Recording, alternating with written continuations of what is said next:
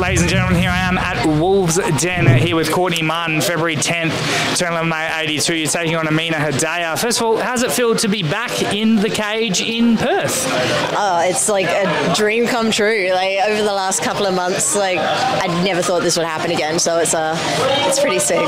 Now, Amena Hadaya is like a pretty amazing talent. I mean, as are you as well. But how does it feel to kind of get back in there? You guys know you're two of the top in Australia already. Oh, like I've got mad respect for her. Like she came up the amateur scene, like taking on all the last minute fights. Like I've been there, I know how it is. So seeing her do that, I was like, that's sick. That's what you want in your amateurs, and then like making it to pro. And she's racked up a sick pro record as well. Like I've lagged a little bit with mine, so I can't wait. Like I think she's probably the best opponent I could hope for in Australia right now. Well, that's actually what I wanted to ask you about as well. Your amateur career, 7-1, I believe it was. You were killing it, and then to come out 0-2 as a pro, is that slightly disheartening at all? Oh, 100%.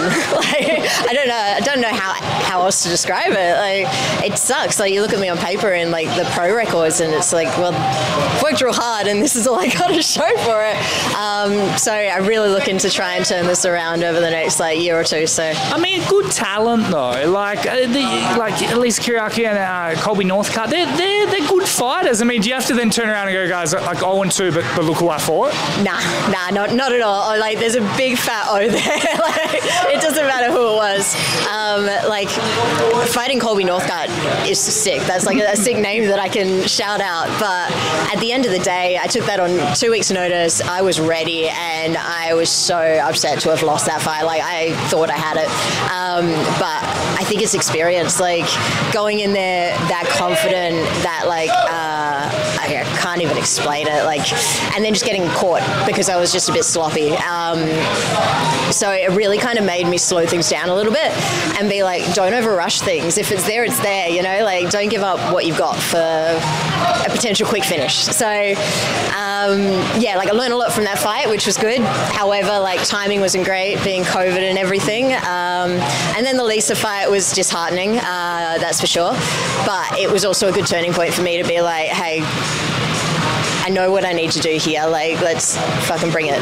Yeah. How close were you to sort of taking that career into boxing? Because you've had a few boxing matchups and whatnot. Did you ever think at any point, like, hey, maybe MMA was great to start with, I might head the boxing route, or has it always been mixed martial arts? Oh, 100%. If you want to pay me, I'm for sure there. But no, I love boxing. I've got like such a big place in my heart for boxing, and I'd be more than happy to keep going down that pro pathway.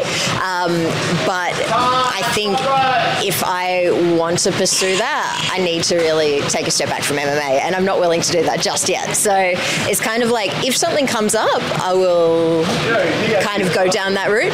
But for now, whilst I'm hopefully getting a few girls like interested, I'm totally happy going down the MMA pathway. Like that's what I love. That's what I want to do. So yeah. Is there names on the list that you want? I mean, like you said, 0-2. I mean, to get to at least the desirable record, you want to get to above that 500, at least 3-2. But I don't even know if there's that many girls that you can fight. Do you have a list of who's next?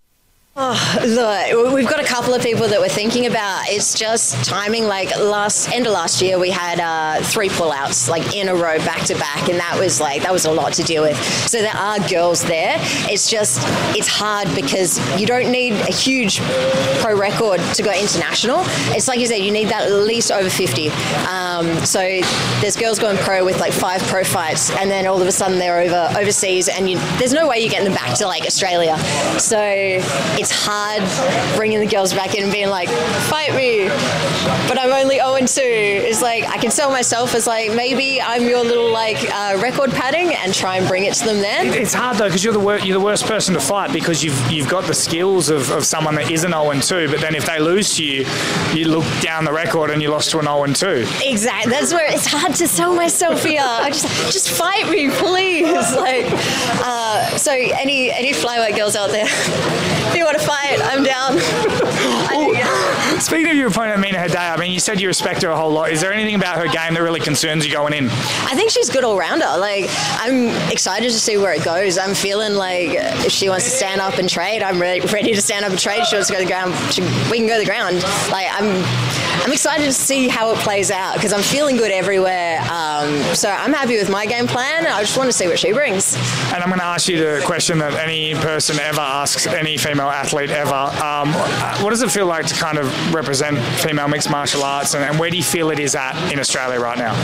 Oh, like you look at the amateur flyweights that are coming through the ranks at the moment, that caliber was not there when I was coming through the ranks. Like these girls are almost ready to go pro on like their second or third amateur fights. Like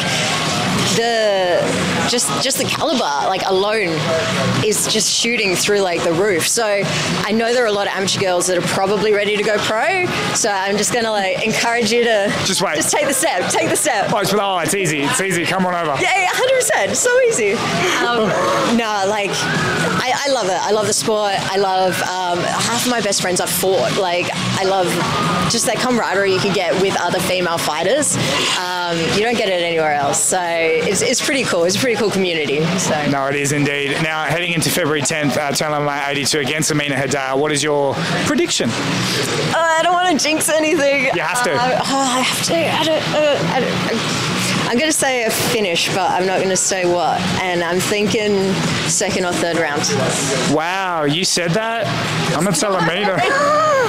No, it's an honour to chat to you. You're one of the nicest people in mixed martial arts. Best of luck to you. Remember, everyone, come and fight Courtney, Mum. Please. Thank you.